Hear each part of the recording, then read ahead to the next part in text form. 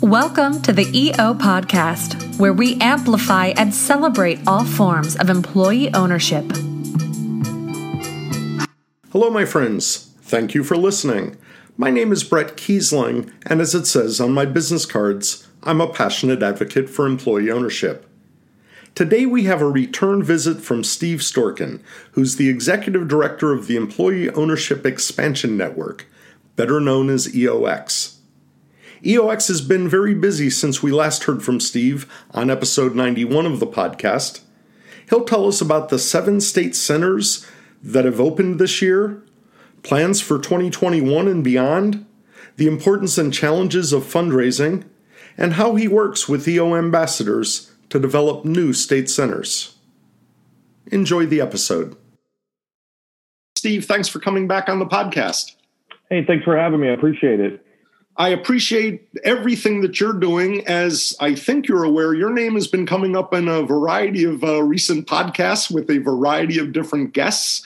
It's a sign of the great work that you and your colleagues are doing, and you're going to spend a little bit of time catching us up to date. You guys, despite a crazy 2020, you guys have had a very busy year. Yeah, we have had a busy year, and it's exciting to hear that we are getting our name out there and that people are mentioning us. It really makes all the work that we do on a day-to-day basis feel like it's well worth it. I know, sometimes in this COVID world, we're all in our house and we're trying to get things done, and we don't see each other anymore. And you wonder sometimes if anybody's out there seeing what's happening. But it's really great to hear that people are talking about EOX and the progress that we made, because we have worked hard during COVID. And we have made some good progress that I'd love to talk about. Well, it's great. And I believe you're at 7 state centers, and a couple of them are staffed. So why don't you give us the rundown of where you're at and how's it going? Yeah, you are correct. We are now at 7 state centers officially opened by EOX since we started this venture in January of 2019 when I was hired as executive director. Each one of the state centers is in a different place in their life. When I say opened, what I mean by opened is that we have formed at least an organizational board of directors. We've filed with the state. We are an official corporation. We have a bank account. We have an EIN. We're really ready to do business and begin our mission of education and outreach on the power of employee ownership. So let me just tell you about each of the state centers. We've got North Carolina and Minnesota really the farthest along. They were our first 2 state centers that we opened. In North Carolina, Ann Claire Broughton has been doing an amazing job. She was our first state center. She was my first employee ownership ambassador. I was a little spoiled in that Ann Claire really provided some great things that I thought we could do across the country, and we would open these all up just as fast as we did in North Carolina. But they're doing great things, and I'm happy to announce that they have raised enough money. They've got a board of directors of 10 individuals, including myself. We have raised enough money to hire the first official executive director for state centers. So starting in a couple of weeks here, we'll have a brand new executive director in North Carolina, and I can't wait to see the progress that they're going to make beyond what they've already done. One of the greatest accomplishments they've had is they've gotten funding from the city of Durham to have a partnership with the city of Durham. And so things are going wonderful in North Carolina, building a pipeline of businesses. And then in Minnesota, we have a board of directors there, a very active advisory committee of service providers. I can't say thank you enough to the service providers who stepped forward in Minnesota. I think we have 25 or 26 service providers in Minnesota who are providing technical assistance and financial support for that state center. Sue Crockett, formerly the administrator for the Minnesota Dakotas chapter of the ESOP Association, has stepped in as interim executive director. And to be honest with you, if Sue wasn't closer to the end of her tenure of working, I think Sue would be the permanent executive director, because she's doing amazing as well, starting to get a network of individuals she's working with, economic development people.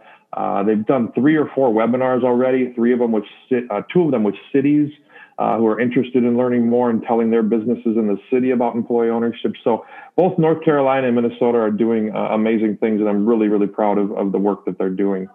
That's great. Steve, let me just also, for our listeners, Sue Crockett, you mentioned the chapters that she ran. I think she has had other chapters as well, because I know that I worked with Sue quite a bit, and it would have been, if not the Pennsylvania chapter, then the Ohio, some of the Great Lakes chapters. But Sue, for the entire 13 years I've been involved in employee ownership, has been a very important administrator. So I'm very glad to hear that she is with you.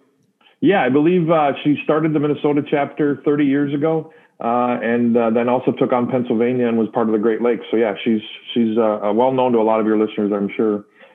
And then, we jump into the other state centers. We've got 5 other ones to talk about, but we've got Tennessee, Georgia, and Florida, all kind of in the same area of progress. They all have active board of directors. They are all, Tennessee has done a launch event, a webinar. Florida and Georgia's done some programming. So they're all really all 3 of them are right there at the cusp of the next step. And the next step is that they're trying to raise money. These state centers need funds to hire an executive director, because what we've seen in North Carolina and Minnesota, as soon as you get an executive director of the caliber of Sue and Ann Claire, magical things happen. You start to get programming happen. You start to get a buzz about the state center, and the next thing you know, funding comes along. So it's kind of the chicken before the egg. And that's kind of where we are with Georgia, Tennessee, and Florida. I'm very happy and I'm proud of the people, or thankful for the people who are helping us, the service providers in all 3 of those states, and a couple of non-service providers who are helping us run those state centers. And we're doing our best from the national level to give them as much support as we can, not actually having somebody spending their daily task working with that state center. And then lastly, we've got Missouri and Texas, our 2 newest state centers. Both of them have come on board in the last 2 to 3 weeks.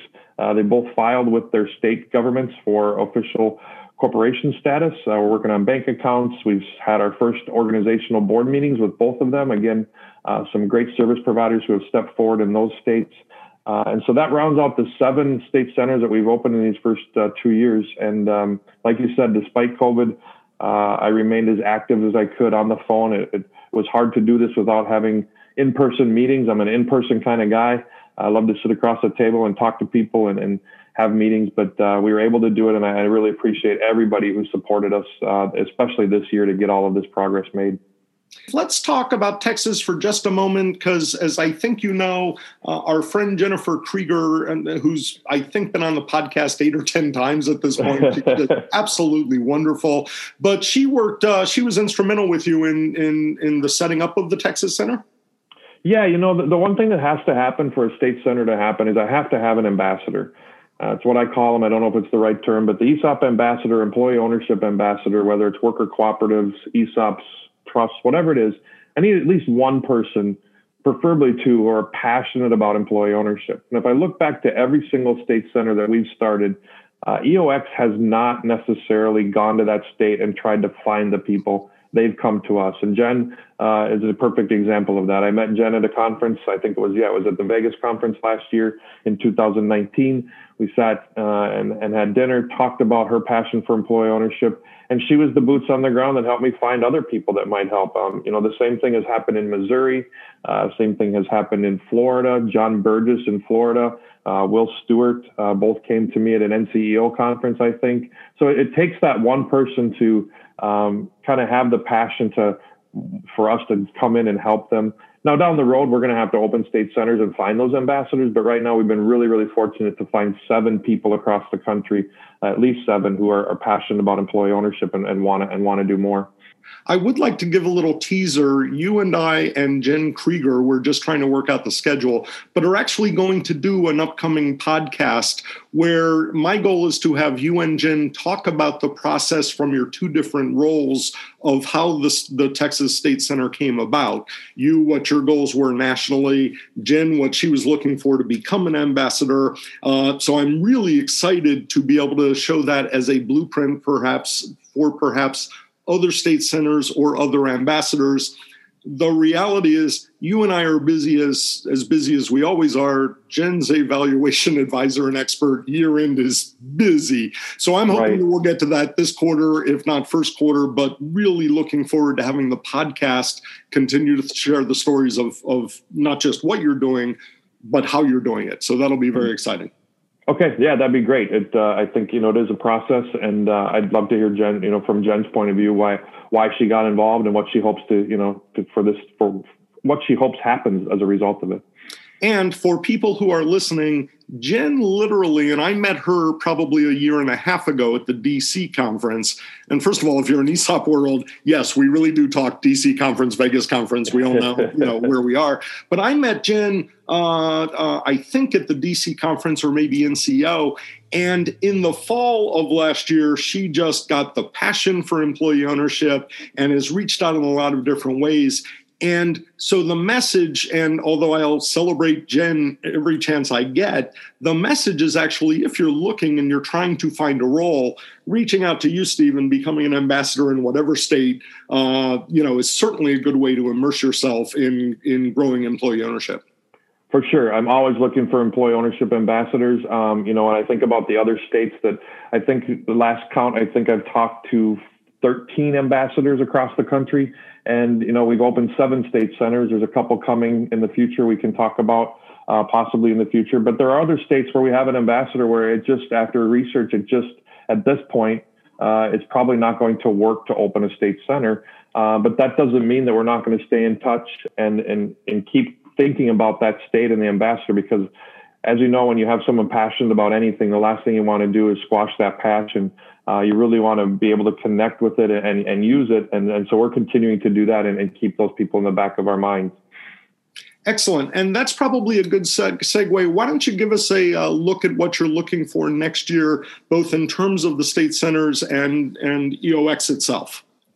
Next year for 2021, I think 2021 is going to be a year of a little bit of reset. We are, our goal is by 2025 to have 70% of the U.S. population covered by a state center or live in a state that has a state center for employee ownership. With 8 state centers prior to EOX coming on board and 7 new ones, with a total of 15 state centers now, we're not saying we're going to convert, so we're not going to create the 70%, but just in general that we could add to it so we could get 70%. We're getting close to that already.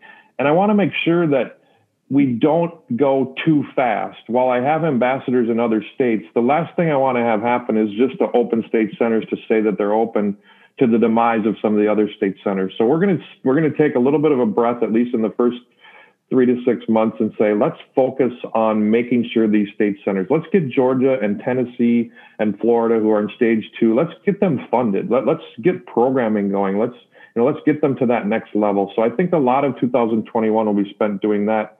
I'm hoping to possibly get enough funding at EOX to hire an additional person to help with that state center coordination. We sit on the board of directors of all the state centers for the 3 years that we provide funding, just so that we can make sure that our funding is being used wisely, but more importantly, to provide resources at those board meetings of best practices and other things. So, I'm looking to maybe add a person to help me with that. In addition, in 2021, we want to make sure that we don't let some of those employee ownership ambassadors off the hook, people that want to help, that we just haven't, taken that next step. And probably the first one is in Michigan. Michigan was one of the very first state centers we started to open, and for unforeseen circumstances, including COVID, we just haven't gotten to where we want to be in Michigan. So I think we'll definitely see some activity in Michigan.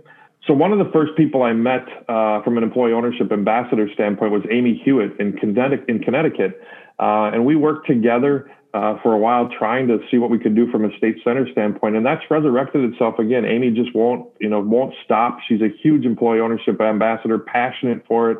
And I'm excited to be working with her on some things, some exciting things I think will happen really early in 2021, even if a state center doesn't, get to the point that maybe North Carolina or Minnesota gets to. But there's activity in Connecticut that I'm really excited about. So between Michigan and Connecticut, I think those are a couple places we'll start. Steve, let me just tell you, I adore Amy Hewitt. Amy is just so wonderful. I've met her at a number of conferences. She has been on the podcast maybe 3 or 4 times. She is an absolute amazing ambassador for all of employee ownership, let alone what she is trying to do for you. And Proponent just does such a wonderful job as an employee-owned company. And so in the event that Amy's hearing this, there have been like 4 or 5 times I wanted to reach out and get her back on the podcast, and now, darn it, I'm going to do it. But the sign of the people that you're working with, Steve, they are talented, Jen Krieger on the one hand is a service provider. Amy's an employee owner, but they've all got brains and hard work and real passion for employee ownership. And I'm sure that that's the hallmark of a lot of people you're working with. Yeah, if you think about the employee ownership ambassadors, now that you say that, and I think of them in my head, it's so far been all wonderful, strong, strong, very passionate women in the employee ownership community. I don't know where us guys have been, but, you think about Sue Crockett, Ann Claire, Amy, Jen Krieger, Jody Lamb from Big G Express, who's now with the ESOP Association, which, pulled back, but she was the ambassador she's what caused the Tennessee Center to get up and running. So, I think of all of those, I think really Florida is the only one that's one of us guys that's jumping forward. So I really appreciate Amy and the rest of them that have helped. David Hinkeby, as you know, is with the Small Business Administration. He's with the Washington Metro office. And I had a 2-part episode with David just in the last month or so. And first of all, a lot of fascinating things from the SBA. And I certainly blew my mind because there is so much that the SBA is required by law to provide, and we're not asking for it. And I know that EO has had a tough relationship with the SBA. One of the things that David talked about, and I'd like you to comment a little bit, is he thinks that a great way to grow exponentially, and your name actually came up in the podcast where you talked about this, is to work with state centers, and by the way, not to the exclusion of any of the other organizations, but in this case, as you all know.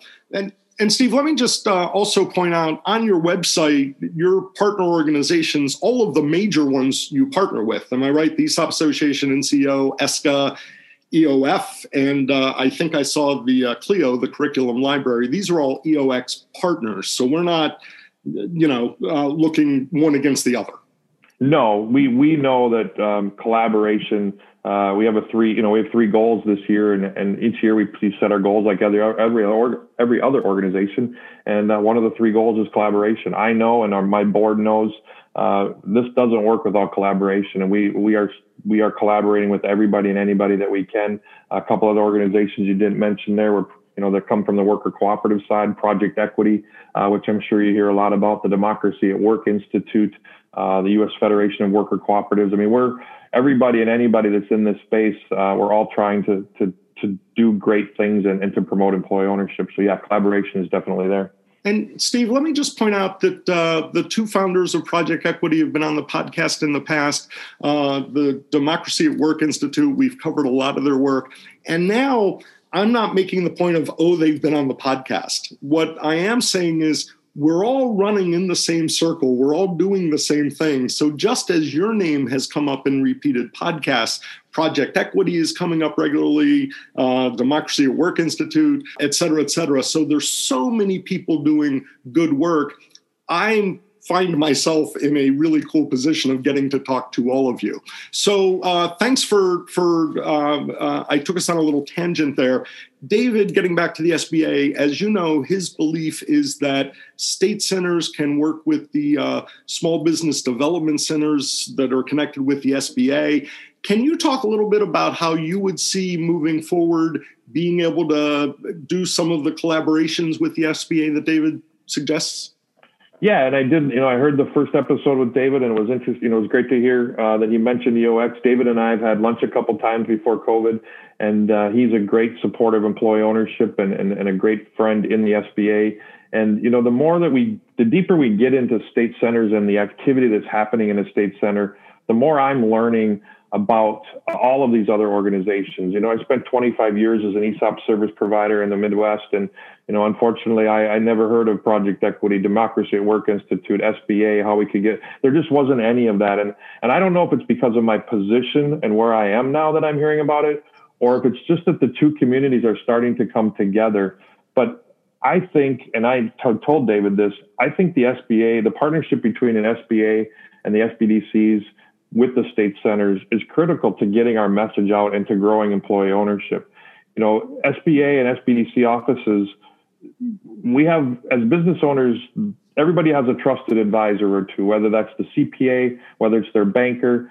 But I was amazed at how many people depend on, and through their bankers and through their providers or their trusted advisors, how much they work with the SBA and SBDC offices. And maybe it's on the smaller business size that do that, but state centers working with SBDC offices to train them on what employee ownership is one of my components of 2021 that I'm really looking at is creating a program or getting funding so that I can create a program that I'm referring to as a train the trainer. And I know that's a cliche word in my nonprofit world, but to really train people like SBA officers or SBDC officers on what employee ownership is, the power of employee ownership, what they should look for in businesses when they're thinking about employee ownership, just being able to have them to have a tool to be the boots on the ground. A state center typically has one employee to start with, and then we have volunteers. Well, the more volunteers we can have, even if they don't know they're a volunteer, spreading the word of the power of employee ownership,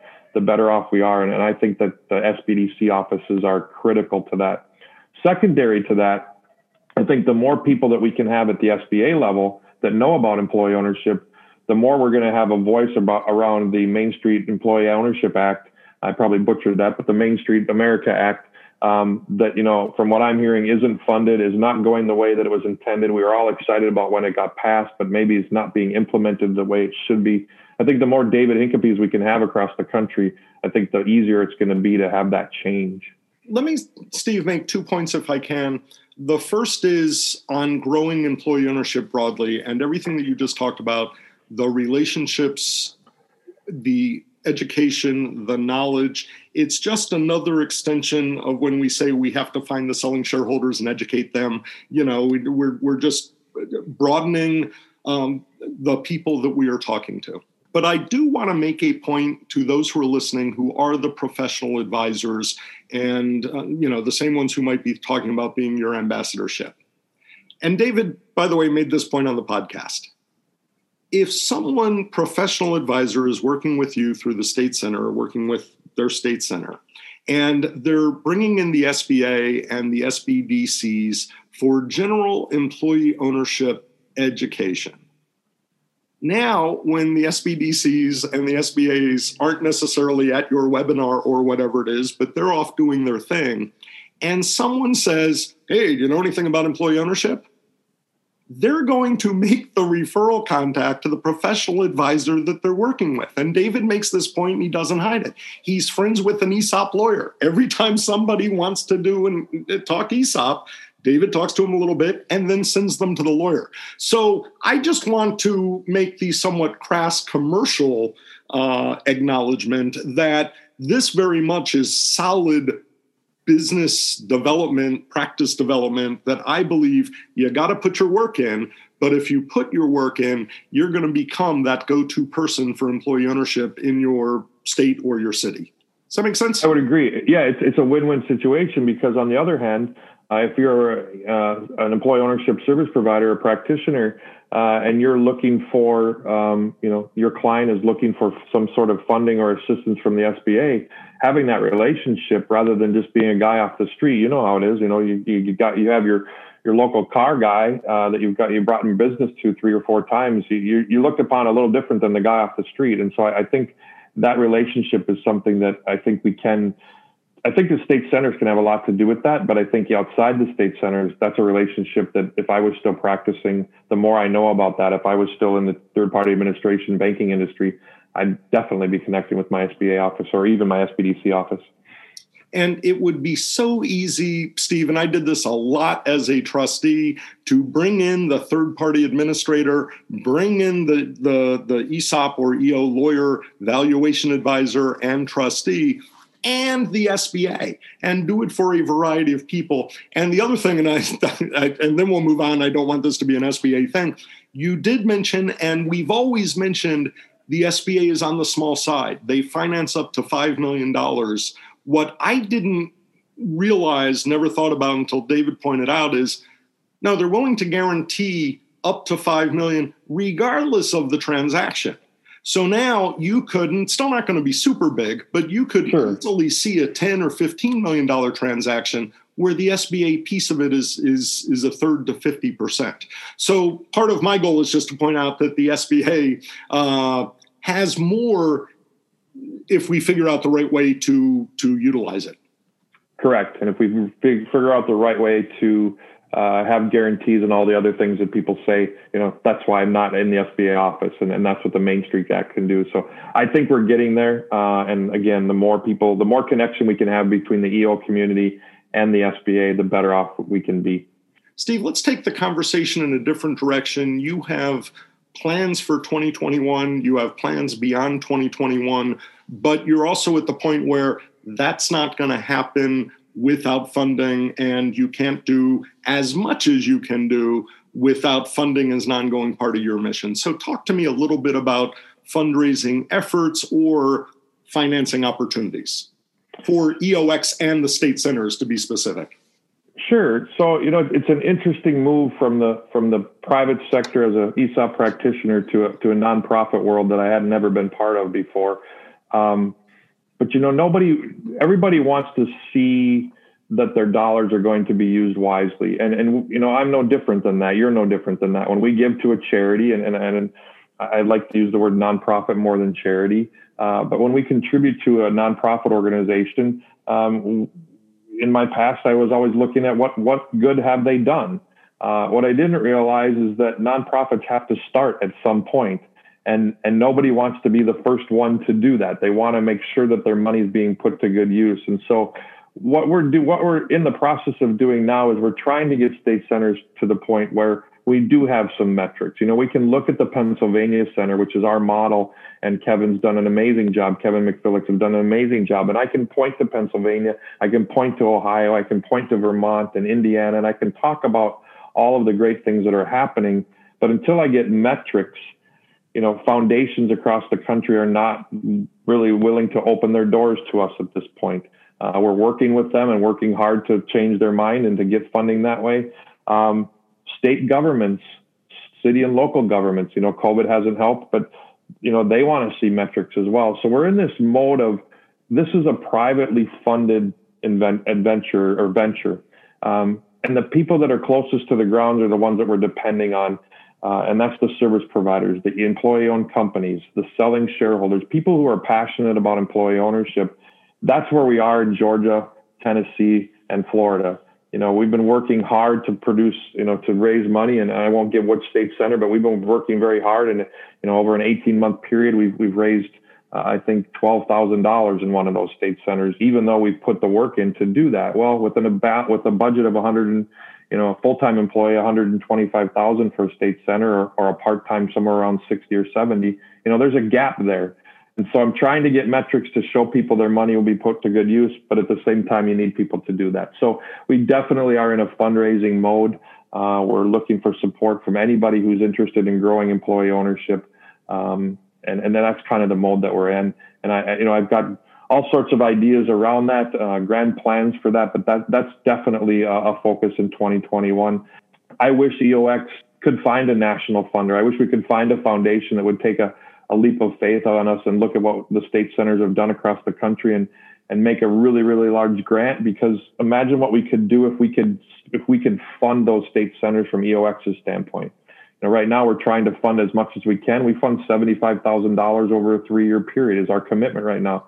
If I could make that a $150,000 or $250,000 commitment for every state center, I can tell you Florida, Tennessee, and Georgia would have executive directors. So that's kind of where we're at. When you're considering fundraising and budgetary needs, that sort of thing, have you come up with a sense of where you think the money could or preferably will come from?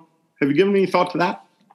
We have. We started with this concept that you mentioned, the PA CEO. We really followed that model, that there were some people who wanted the PA CEO to happen. A couple of selling shareholders had the idea. They helped fund it. The NCEO helped fund it. But the service providers really were the catalyst to get that thing going and to get an executive director hired, and away we went, away they went.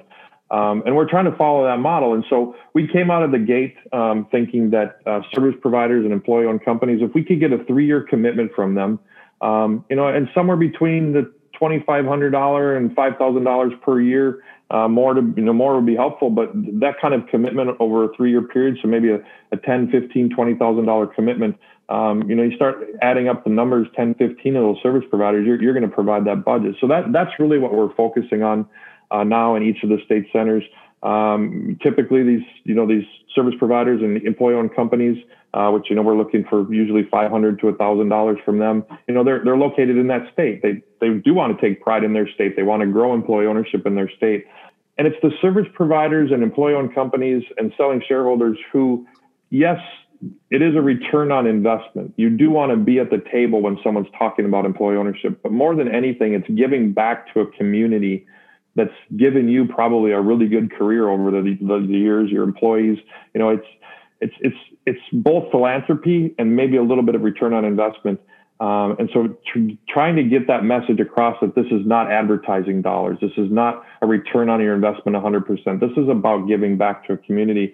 I was sitting around thinking the other day about this three-year commitment. And I thought, I was thinking about service providers. And let me just give you a thought that I had. There was about 1,900 people who attended the last NCEO conference in 2019.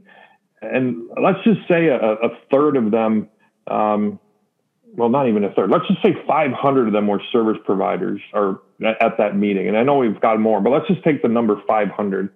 If we had 500 service providers across the country who took one transaction this year, and by the way, I'm hearing that service providers are busier than ever.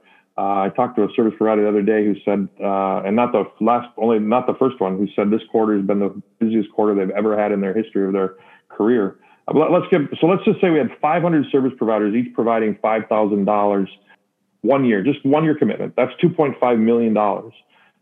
ESOP company, let's say we take half of the ESOP companies that are out there, roughly, if we use the number 6,000, let's take 3,000 ESOP companies, and they each give $500 to a state center initiative.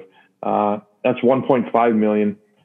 And then each year the NCEO reports about 250 new ESOPs are created. What if we had 50 selling shareholders who gave $10,000 from the proceeds of their sale to an ESOP? That's $500,000. We would have $4.5 million that has been given to EOX and or state centers to start the state center movement. If we had 10, 12 state centers to split that money up, we could fund state centers, 10 to 12 state centers for a 3-year period. We wouldn't even need a 3-year commitment. So, I know this is pie in the sky, and I can hear the song Imagine in the background, but it's a movement that we can make happen. And think of what we could do if we were able to fund that many state centers and get the word out about the power of employee ownership. Think of what the states would do. Think of what the foundations would do.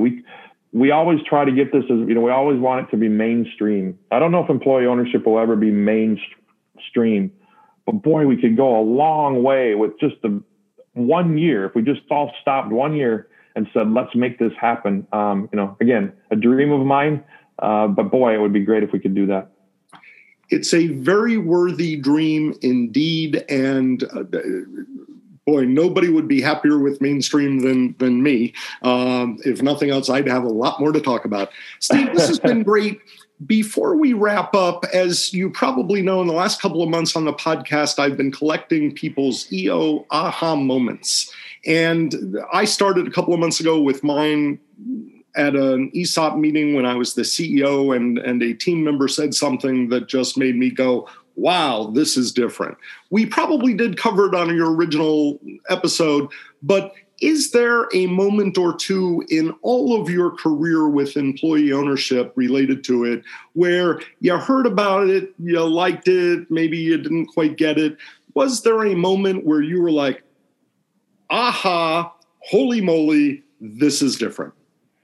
I can think of an aha moment later in my career that I'd love to share, but the first aha moment, my job was, I was a third-party administrator, and so we were the ones creating participant statements and seeing account balances. And I think, just like an ESOP participant, when I started to grow my business and have more clients and customers, I think one of the aha moments is I started to see account balances, and I would do that year to year. I was also the one that was, part of my practice was to go out and hand out participant statements and describe them and explain what a beginning balance was, what a dividend was, to have that. And so I would see the same people over and over again. So it wasn't necessarily an aha moment from that standpoint. It was a little bit of over time. And I think I probably had an aha moment when I saw one account balance of someone. I think the moment that I will never forget is that I put an ESOP in place in 1996. Helped put it in place in 1996. It's a manufacturing company in Minnesota. In 2016 or 2017, their share price had reached astronomical number. They had great successes in 100% S Corp ESOP, and they sold the company to a friendly competitor in the Boston area. And they're continuing to operate just fine, and it's a great story. But I'll never forget standing in front of that. I stood in front of those manufacturing employees. Many of whom were from Cambodia, from a Hmong community.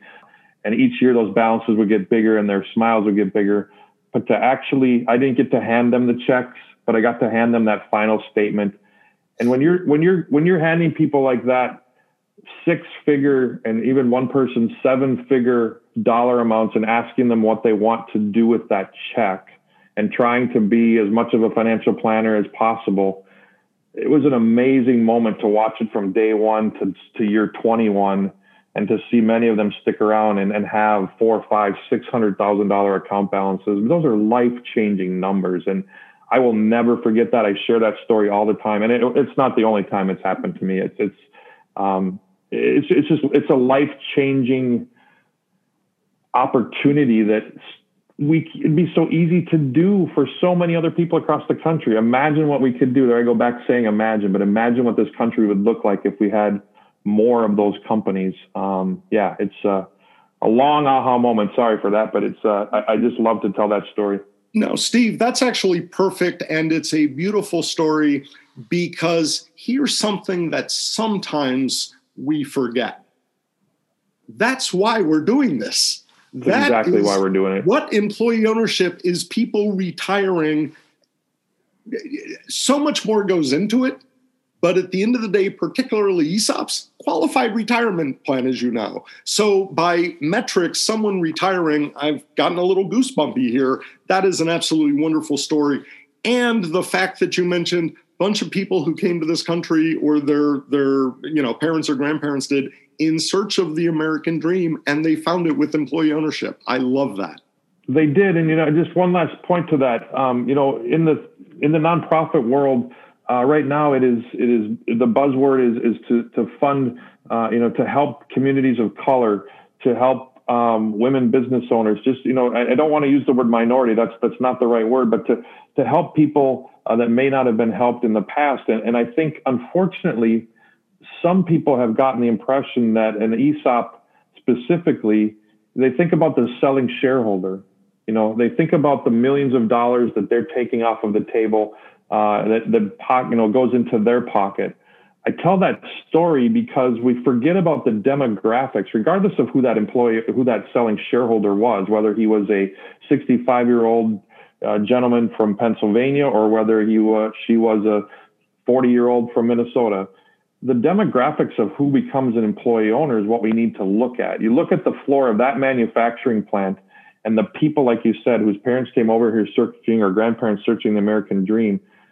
If we dug deep and did a study on employee owners and the demographics of the employee owners, I think people might change their opinion if they do have a slightly not so positive opinion on how these operate. We're changing lives, and lives that other people are trying to change in different ways. So I think employee ownership has a place at the table, and should be talked about a lot more. And just a final point, we're also providing the means for people to change their own lives. You and I will do what we do, but once there's once there's an employee-owned company, as much as we love to talk about the culture and we bop in, they're going day to day and doing their jobs and getting all of these great, results on top of that. So you and I are on the same page. Yeah, it's an amazing thing. All right, Steve, thank you so much. I am looking forward to hopefully recording with you and Jen Krieger before too long about Texas. I would like to share, if you don't mind, you and I spoke a couple of weeks ago setting this up, and as you kind of went through everything that was going on, your mind at the moment was all the kind of weeds and challenges and stuff you're looking at. And I really want to say on behalf of the employee ownership community, not that I have the right, but on behalf of the ownership community, you, I hope, will pause over the Thanksgiving and Christmas holidays and take some satisfaction in what you and those working with you have done. Because I suspect in employee ownership, like many other areas, 10, 15 years when we are looking back, the seeds that you are planting this year are going to bear fruit and end up having a huge effect. So thank you. And when you're starting to get a little bit tired, keep the faith, dude, because you are doing great work. Hey, I appreciate that. And you're right. You know, you do get in the weeds a little bit and you forget that you are doing a good thing. You can think about it, but I appreciate it when people give me that feedback. And it makes me think of something that I didn't mention. I have an incredible board of directors who had this idea. This started in the NCEO as a task force with Lauren Rogers. It started with my chairman, Cecil Ersprung. But, you know, my board members, Jim Steicher from SES, Ken Baker from New Age, Daniel Goldstein from Foliance, and Neil Brosen from Ventura ESOP Services. I mean, those guys, working with them, they have the dream. I'm just implementing it. So I would be remiss if I didn't include them in all the great work that's happening well. So, but we appreciate your support and thanks for having us on. I really do appreciate it. And Steve, with that, let me just say that as a reminder, episode 91, you did a great job of talking about the origin of EOX, the connection with NCO. And initially, I believe you spoke at length about modeling after PACEO. So in terms of your board, the work that you're doing for our listeners, great time to circle back to www.esoppodcast.com for episode 91. Yes, I'm doing a commercial now, Steve, where they can circle back to episode 91 or wherever they get their podcasts. And you're also one of those ones that you've popped up in a number of them where we're talking about the work of EOX. So, Steve, anytime at all that you and EOX or one of your state centers is doing something that we can help spread the word, just know that we are here and really happy to help you in any way that we can. Okay. Thank you, Brett. All right. Thank you. We'd love to hear from you. To contact us, find us on Facebook at KESOP LLC and on Twitter at ESOP Podcast. To reach Brett with one T, email brett@kesop.com, on LinkedIn at Brett Kiesling, and most actively on Twitter at EO_Brett. Again, that's one T. This podcast has been produced by the KESOP Group. Technical assistance provided by Third Circle Inc. and Bitsy Plus Design. Original music composed by Max Kiesling. Archival podcast material edited and produced by Brian Kiesling. And I'm Bitsy McCann.